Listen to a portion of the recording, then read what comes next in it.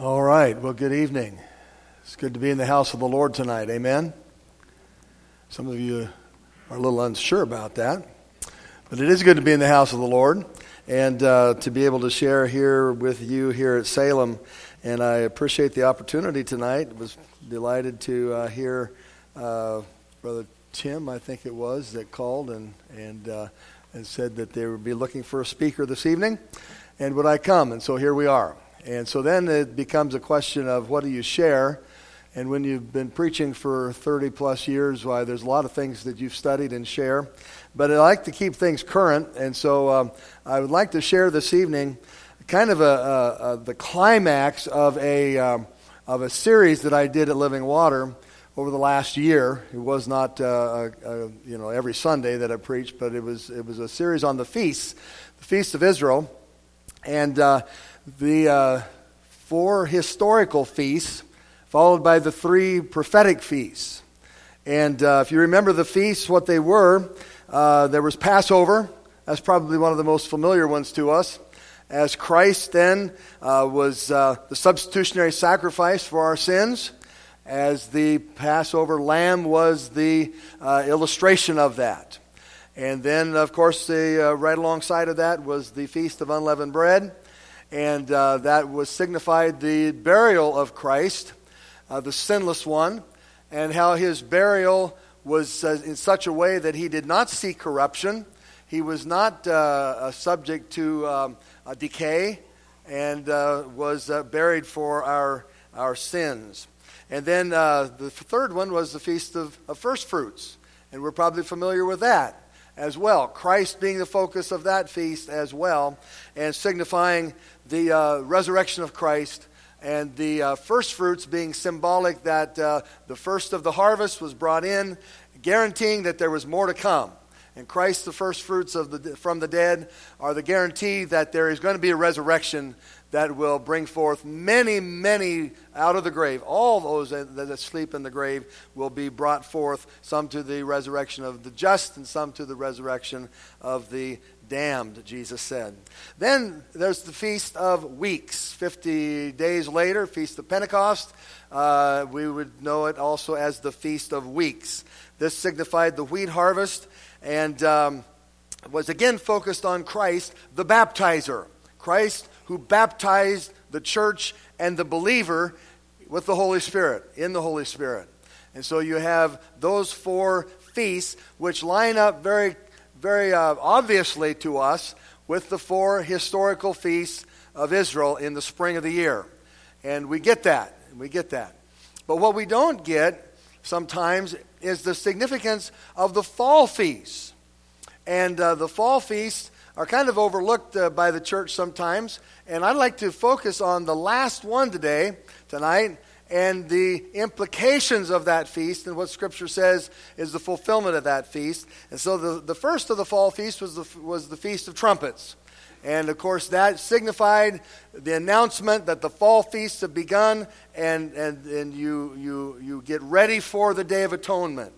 And it was a looking for the return of Christ. Feast of Trumpets, not hard for us to project onto that corresponds in many of our way of thinking with the trumpet that shall sound. And the dead in Christ shall rise, and those who are alive shall rise with them to meet the Lord in the air. We know that as the rapture of the church. Like Brother George Brunk used to say, if you don't like the term rapture because it's not in the Bible, then, by the way, it is in the Latin Bible, in the Latin Vulgate, we'll just call it the caught-up-sure.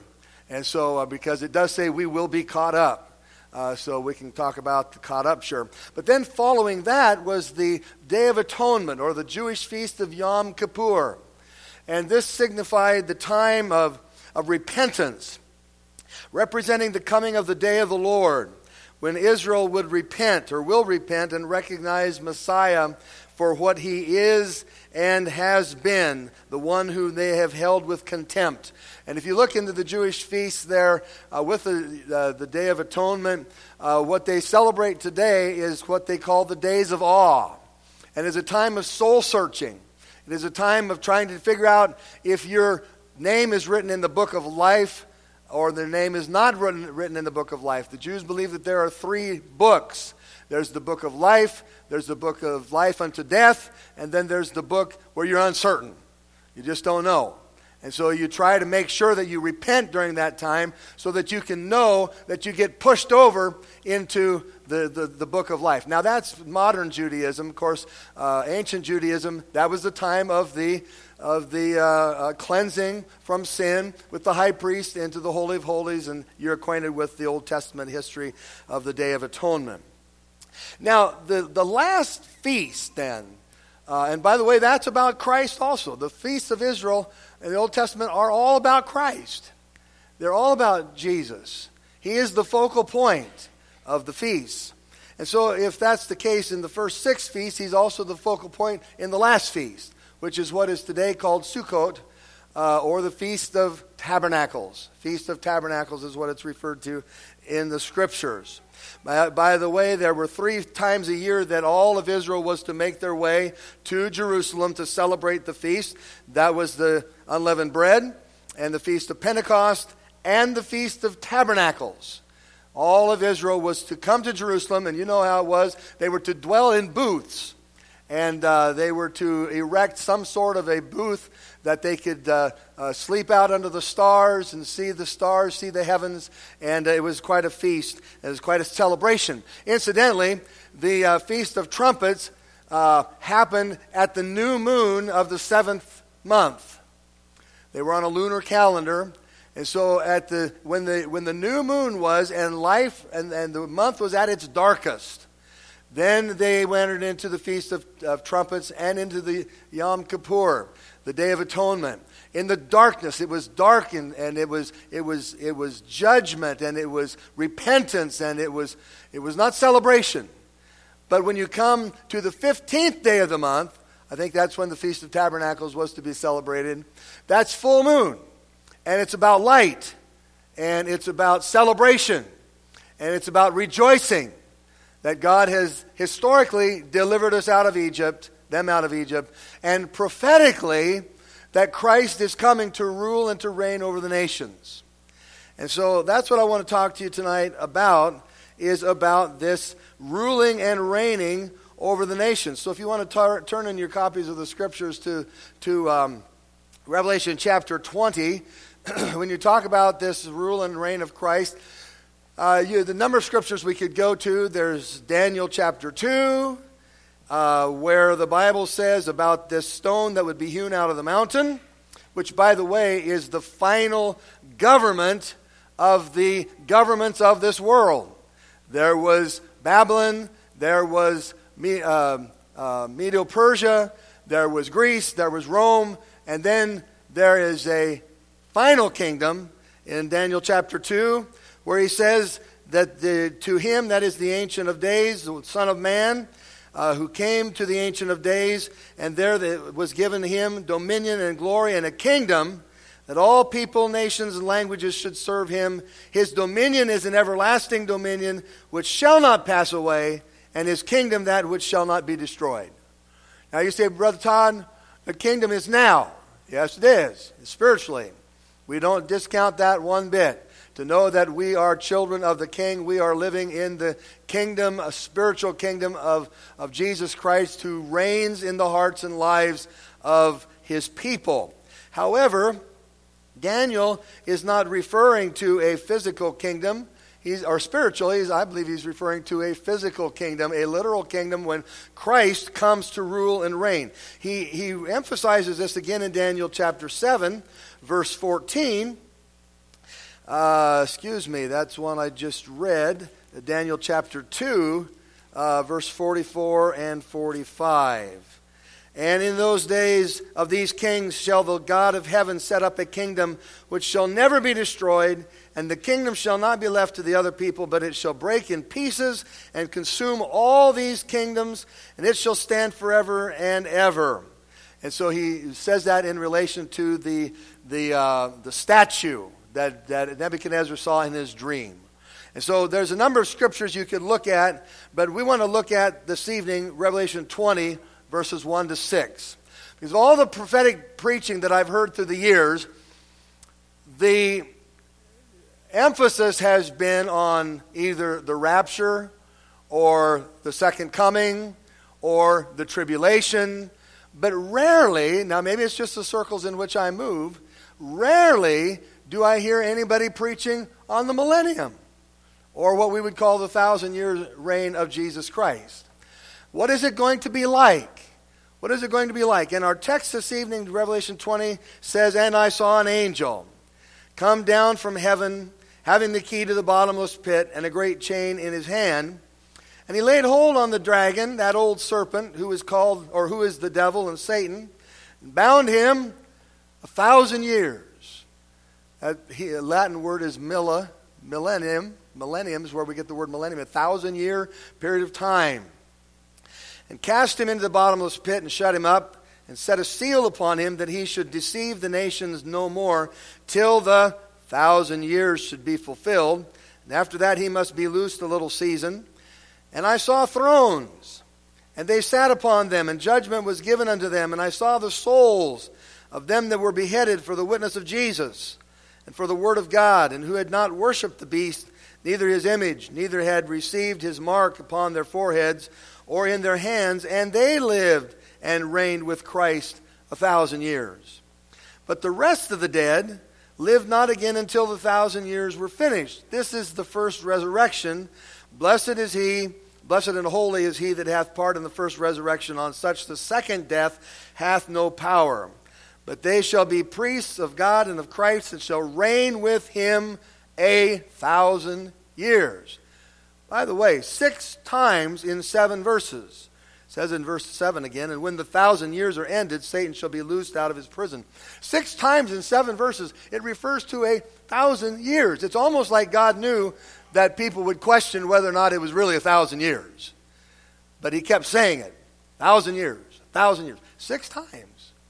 So, with a literal approach to the Old Testament, a literal approach to the prophetic New Testament, and a literal approach to the feasts of Israel, we can safely say that we believe that 1,000 years is going to be 1,000 years.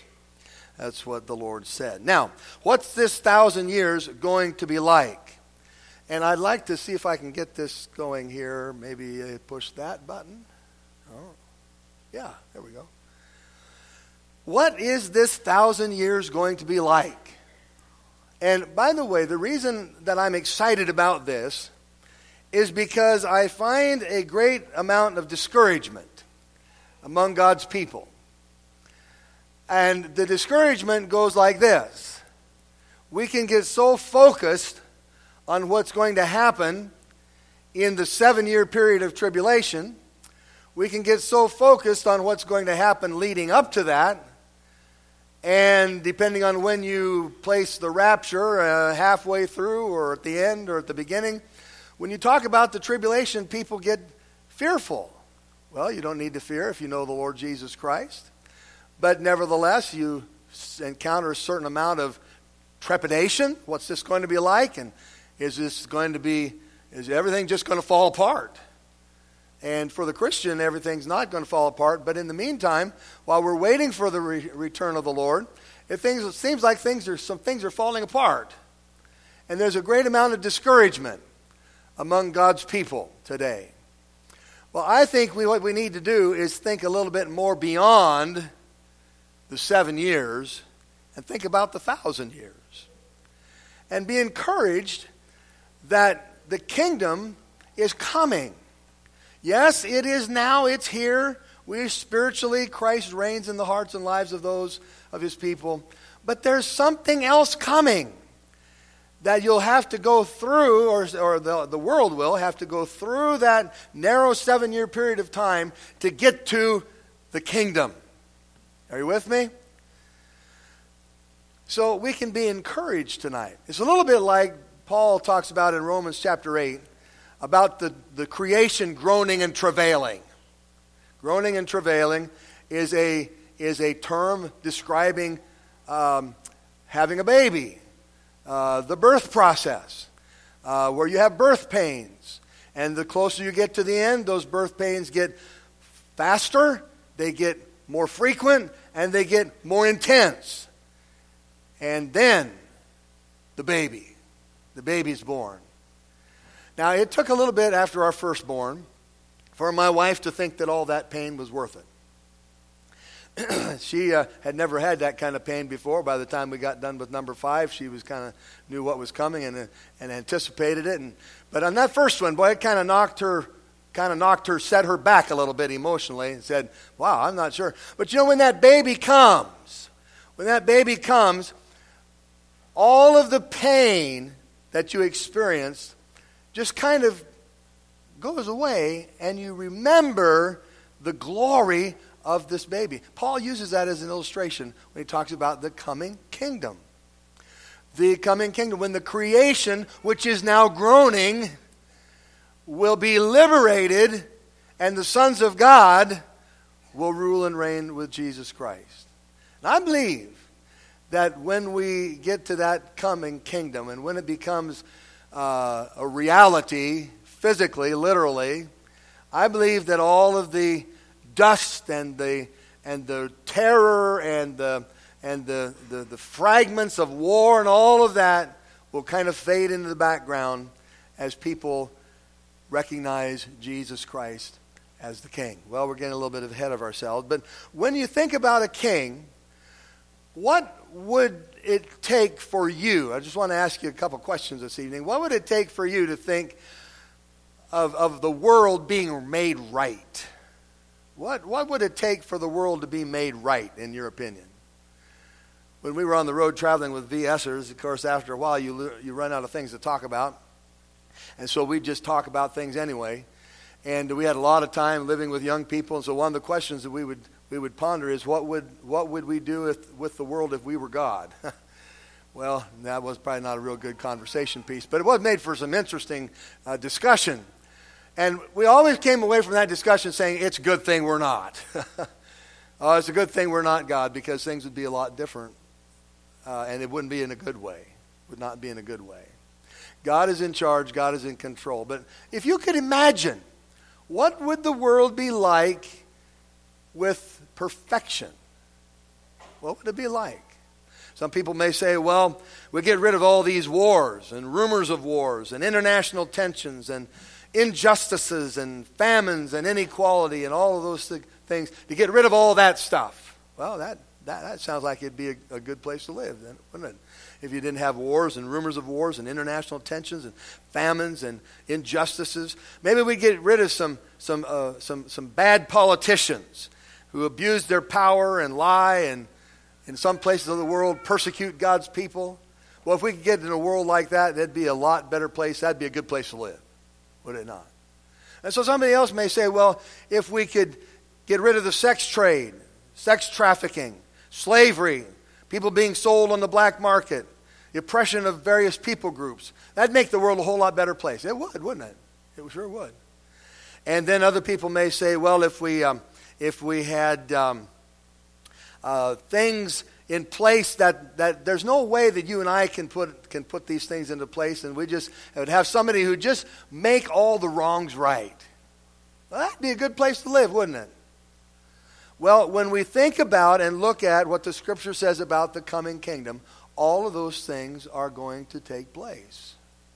And it's going to be a place where Christ is going to rule and reign, and the peoples of the world, left over from the Great Tribulation, who have been spared, will dwell in that kingdom, and we will rule and reign with Christ. And so what you have there is the dwelling in the kingdom, coming kingdom, the dwelling together of the heavenly and the earthly. That's going to be important when we get to the end of the message, to remember that the coming kingdom will be the dwelling together on the earth of the heavenly, Jesus and the church, and those in the first resurrection, and the earthly. Well, let's look at what this will look like according to Scripture. There's 4 things that I want to give you tonight, if you're taking notes. Number 1 is universal peace. Number 2, there will be a restored earth. Number 3, there will be rejuvenated humanity. And number 4, there will be renewed worship. Renewed worship. So let's look at this universal peace. Now in Isaiah chapter 9 verse 6, we know that unto us a child is born, unto us a son is given, and his name shall be called Wonderful Counselor, the Mighty God, the Everlasting Father, the Prince of Peace. But what we often don't associate with that is verse 7. Of the increase of his government and peace, there shall be no end. Upon the throne of David and upon his kingdom, to order it and to establish it with judgment and with justice from henceforth, even forever. That sounds like a good place that we might want to dwell in, where the government will be on Jesus' shoulders.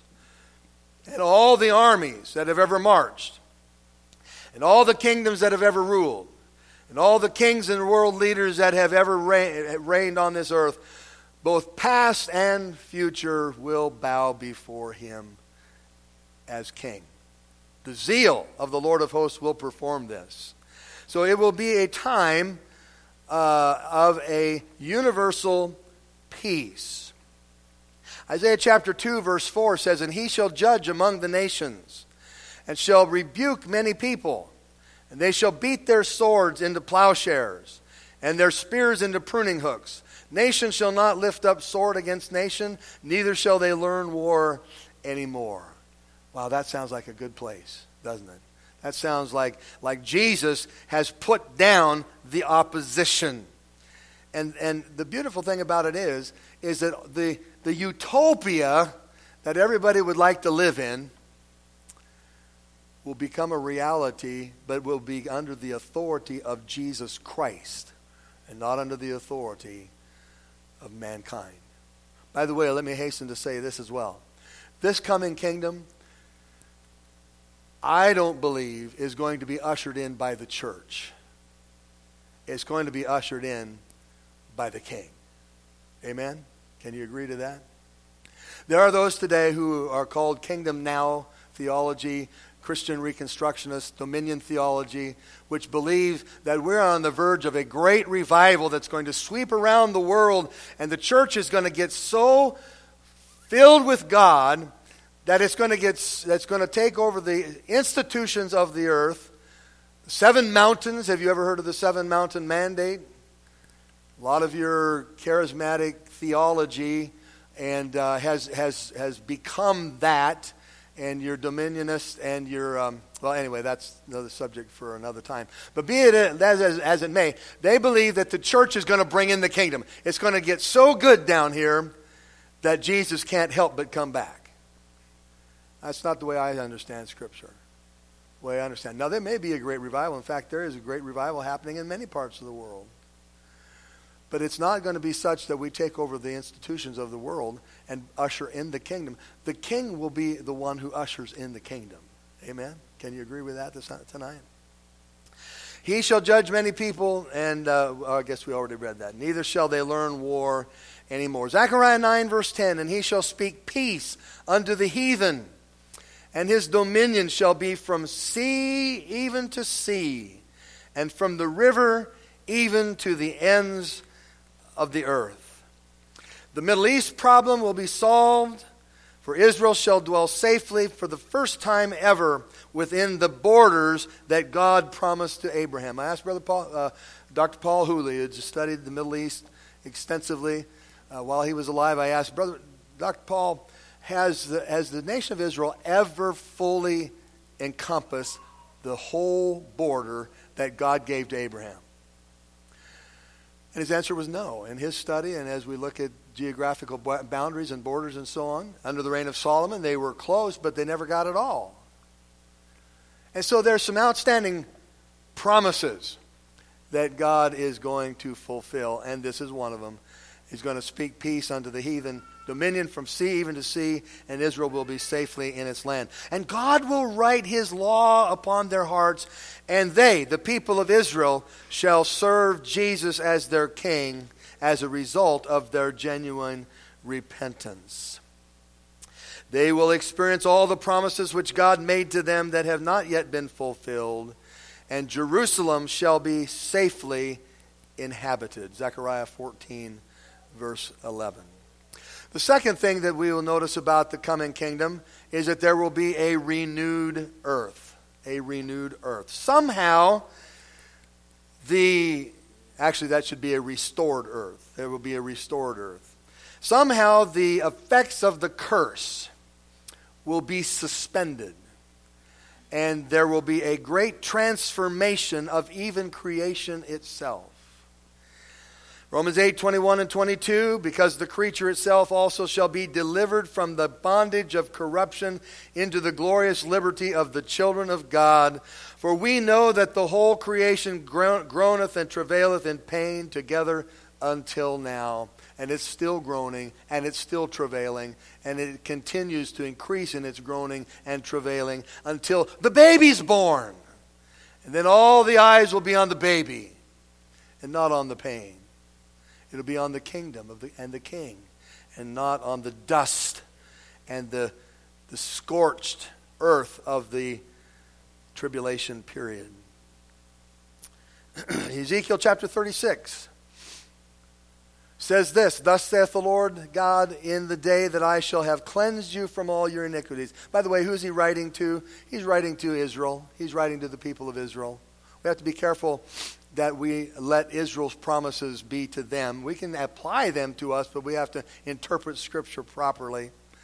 And so when he says, I will have cleansed you from all your iniquities, he's speaking to Israel, and I will also cause you to dwell in the cities, and the wastes shall be builded, and the desolate land shall be tilled, whereas it lay desolate in the sight of all that passed by.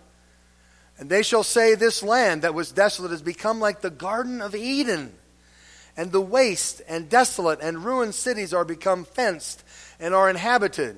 Then the heathen that are left round about you shall know that I, the Lord, build the ruined places and plant that was desolate. I, the Lord, have spoken it, and I will do it. Whenever God says, I will do it, you better believe he will do it, even though we haven't seen it yet. Isaiah 11, verses 6 through 9. What do you do with these scriptures? What do you do with these scriptures unless there is a coming kingdom? The wolf also shall dwell with the lamb. There's going to be a harmony in nature that's restored that will be in a similar restoration as Eden. The wolf also shall dwell with the lamb. When was the last time you saw that happening? When did you last see the leopard lying down with a young goat, the calf and the young lion and the fatling together? And a little child shall lead them. Children in the kingdom of Christ. The cow and the bear shall graze. Their young ones shall lie down together, and the lion shall eat straw like the ox. The nursing child shall play by the cobra's hole, and the weaned child shall put his hand in the viper's den. I would not recommend that today. None of this can happen literally today. I guess if you spiritualize it, allegorize it, and make it try to fit things spiritually into this, you could say, well, I guess we are at peace with the world around us and Christ. But we got to do something with these words. We got to do something with these words. And so it goes on to say, they shall not hurt nor destroy in all my holy mountain. For the earth shall be full of the knowledge of the Lord as the waters cover the sea. Wow. World missions. Wouldn't it be wonderful if everybody knew Jesus? Everybody in the whole wide world? Everybody knew his name? Everybody worshiped him? Well, that glorious kingdom doesn't mean that all the earth dwellers will be saved, but they'll know Jesus. They'll know Christ. They'll know who he is. He will be their king.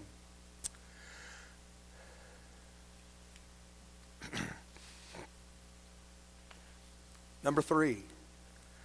There will be a rejuvenated humanity. Rejuvenated humanity. I tell you, the older I get, the more rejuvenation this body needs. Had to take a couple Advil tonight because of my back pain. Out shoveling snow yesterday. Came home from Florida too late, or too early, I guess. It needs some rejuvenation. Well, there's going to be a rejuvenated humanity. Zechariah 14:16. And it shall come to pass that every one that is left of the nations which came against Jerusalem shall go up from year to year to worship the King, the Lord of hosts, and to keep the Feast of Tabernacles. To keep what? The Feast of Tabernacles. We're going to keep that feast during this reign of Christ. Now, who is it that's going to be in this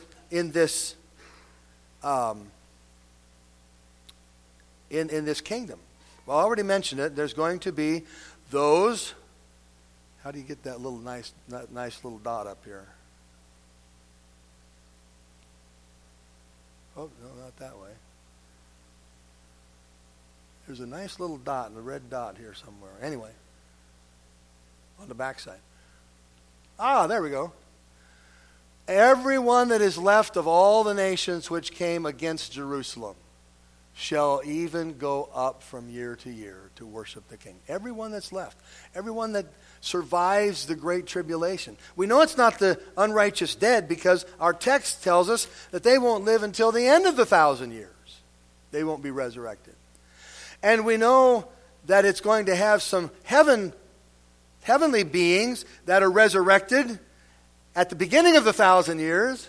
So they're going to be coexisting in resurrected bodies with these folks who were left of all the nations that came against Jerusalem.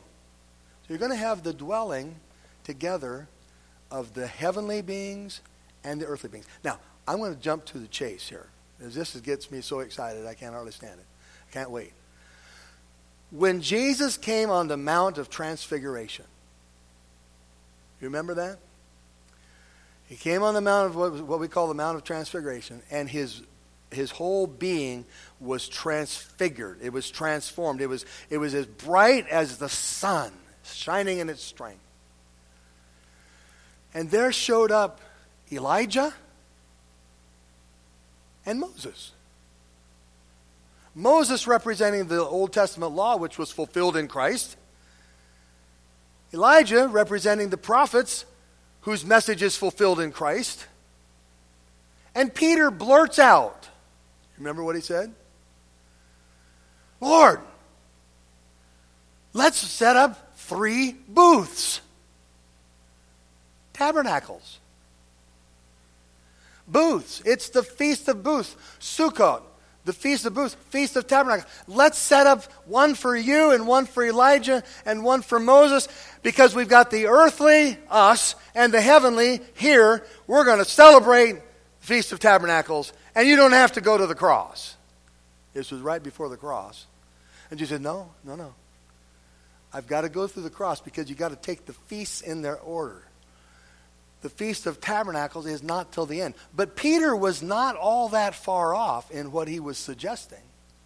If you don't understand what we're talking tonight about, you say, wow, what a weird thing to say.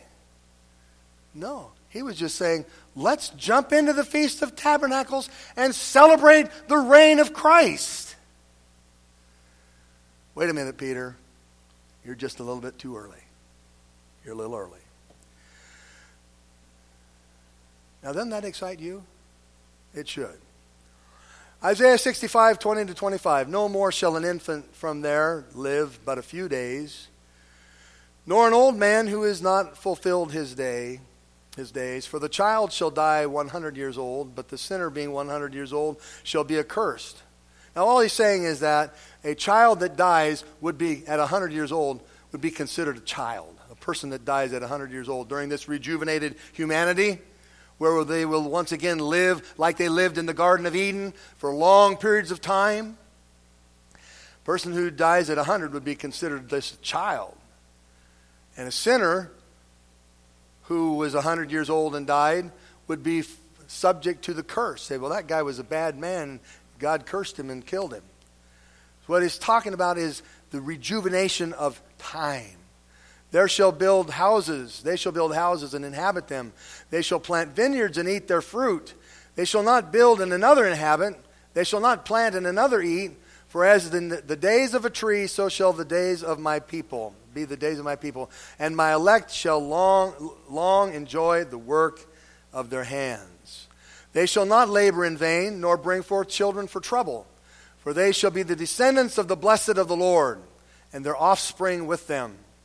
It shall come to pass that before they call, I will answer.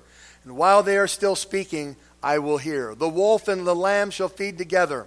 The lion shall eat straw like the ox, and the dust shall be the serpent's food. They shall not hurt nor destroy in all my holy mountain, says the Lord. There you have it, a renewed, a rejuvenated humanity.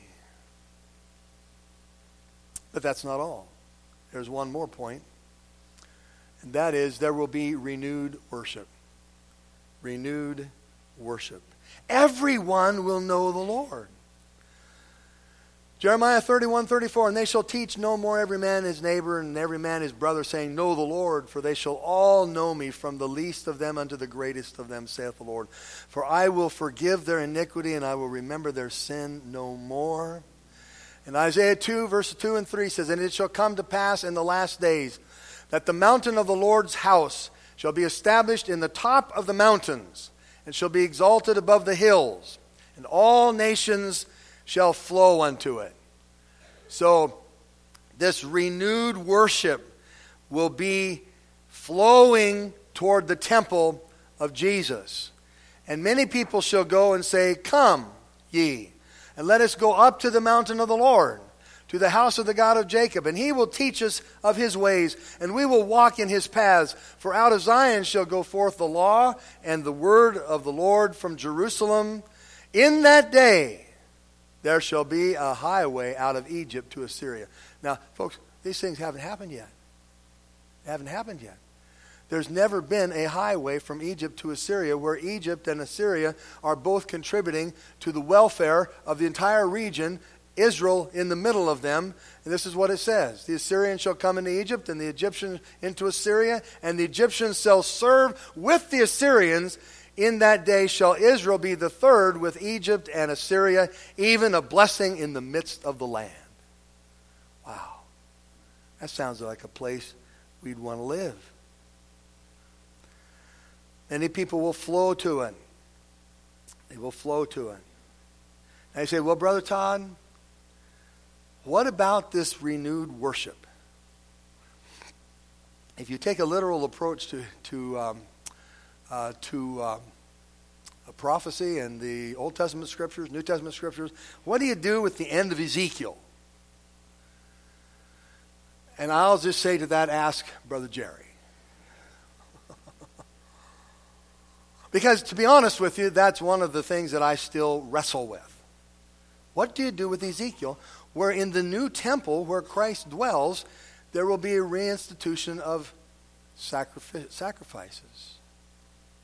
Well, surely that must be symbolic, allegorical, or is it?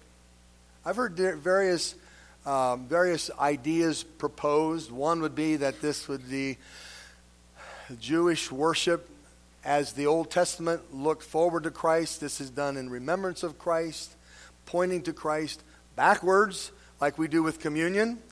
I'm not sure about that. I don't know. I've also heard proposed that this would be for the ceremonial cleansing of the earth dwellers.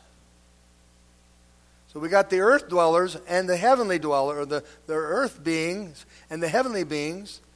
Well, it's certainly not for the heavenly beings to be to be ceremonially cleansed, but maybe it will be for the earth beings. I don't know. Quite honestly, I'm not quite sure what to do with that passage of Scripture, but I don't think that we have all the information that God will give us when we get there. So there's a number of ways of looking at that, but I do tend to think that it will be literal because of using a literal hermeneutic all the way through Scripture. So, in that day, there will be a highway. Do you know how astounding this prophecy is? It is astounding that both these enemies of Israel, the Egyptians and the Assyrians, and I am told by some reading that I've done, that the Assyrians were some of the cruelest, people that have ever lived. They were devastatingly cruel, even more so than the Romans. And for them to dwell peacefully with Israel and Egypt and work on a highway that brings all of the traffic and travel through that region will be none other than the work of God.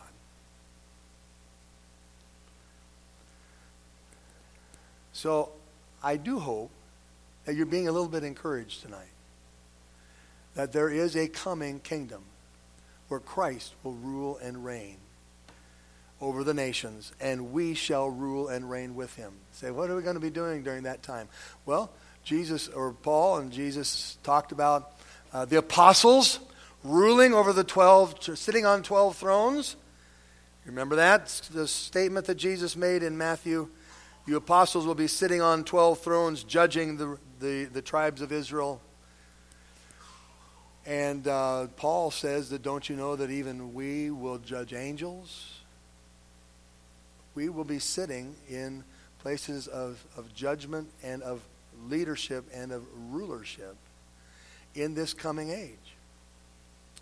And that will be measured out by our faithfulness in serving today. If we know anything, we understand that at the end of our lives, we will be rewarded based on our faithfulness and our works. Not rewarded with salvation, that's a gift from Christ, purchased on the cross. But rewarded in terms of our service. And how we served God here will determine the level of service that we have in the coming kingdom. Paul makes that clear in several passages of Scripture. So, I want to give you just real quick in the few minutes that I have yet, why a literal reign. I have found this to be very helpful for me in processing some of this information. Why a literal reign?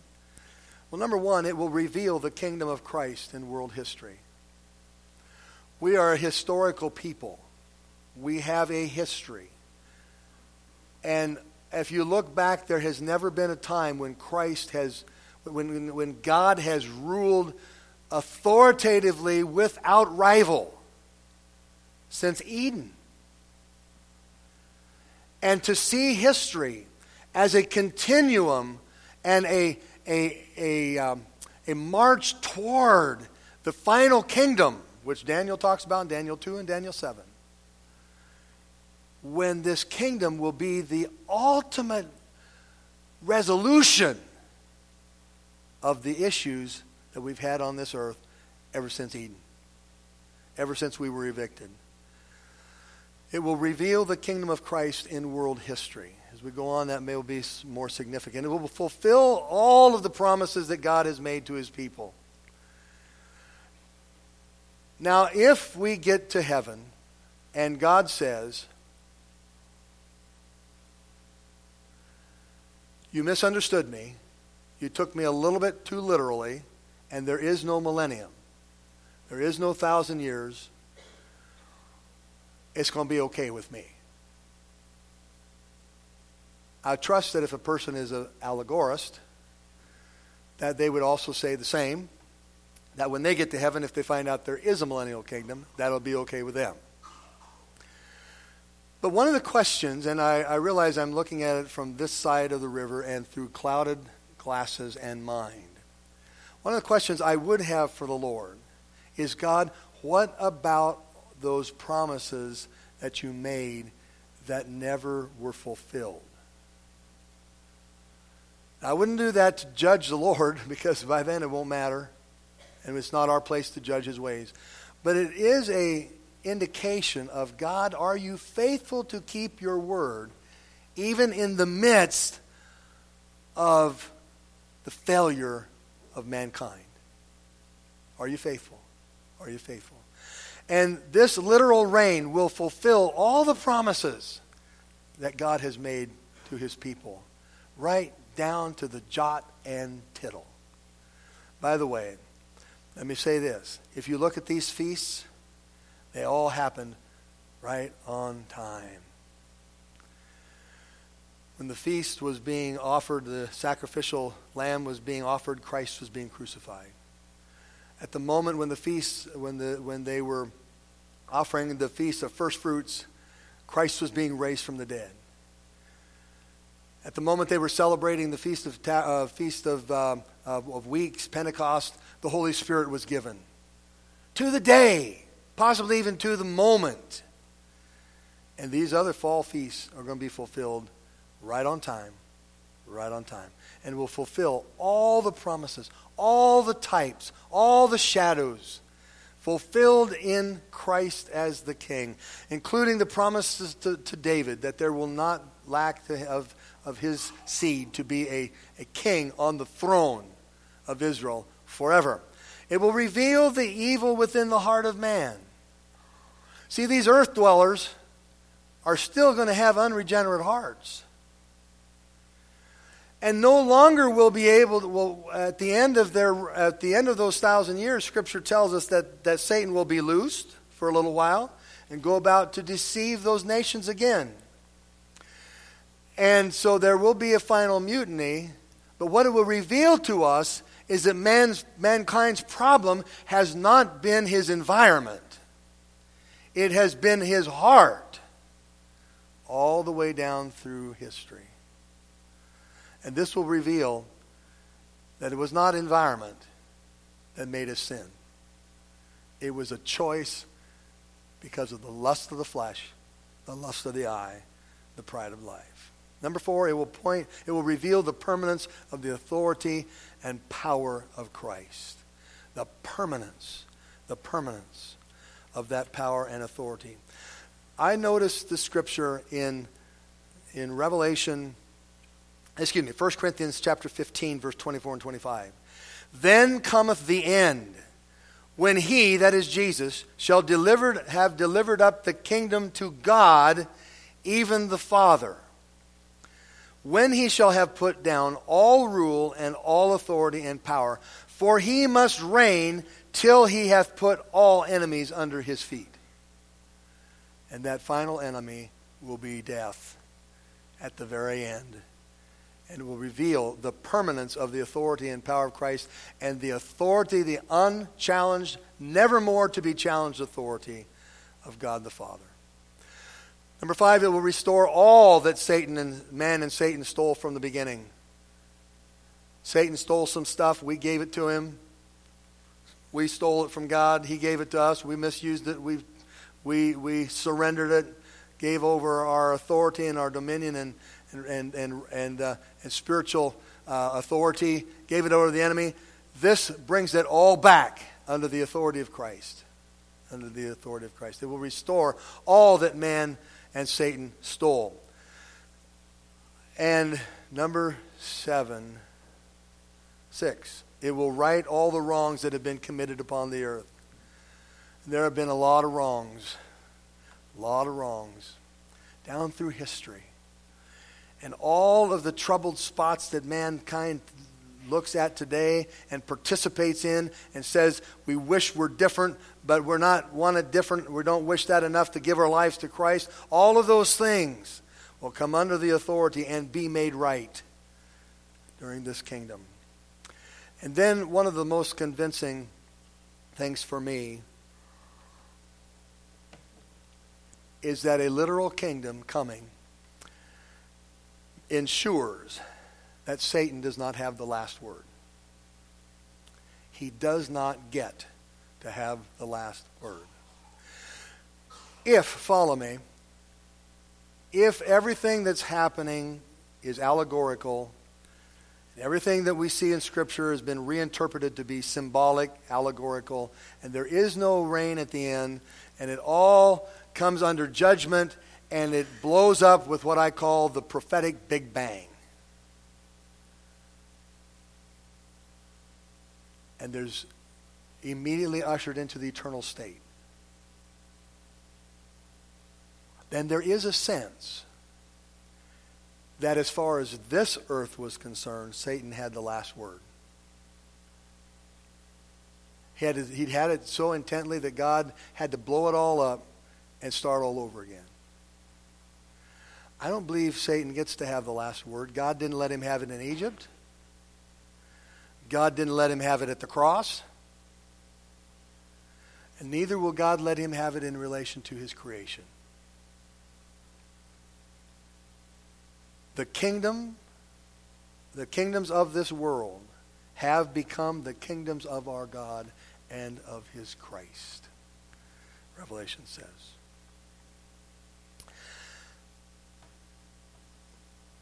We've tried to give you scripture tonight. Scripture and more scripture. Trust that this has spoken to you. I'd like to leave you with one final thought. We talk about the coming reign of Christ. And it will be glorious. It will be wonderful. It will be a bit of heaven on earth. And we can get so excited about that and miss the point that the question is Christ reigning in our hearts right now. Is Jesus Christ reigning in your heart today? The only way to be prepared for the coming kingdom is to get into the current kingdom. And except a man be born again, he cannot see the kingdom of God. And except we be born of water and of the Spirit, we cannot enter the kingdom of God. And so this evening now, the kingdom of God that we anticipate, the precursor to that, is Christ ruling and reigning in our hearts right now, today. That's the way to get ready for this coming kingdom. So I leave that with you as a challenge tonight. Don't get so hung up on this kingdom that you miss the next one. And don't get so excited about that kingdom that you miss this one. Christ dwelling in our hearts by faith. The kingdom of God in its spiritual formation in the hearts and lives of God's people today. Shall we pray? Thank you, Lord, for these pictures tonight from your word about the coming of the King.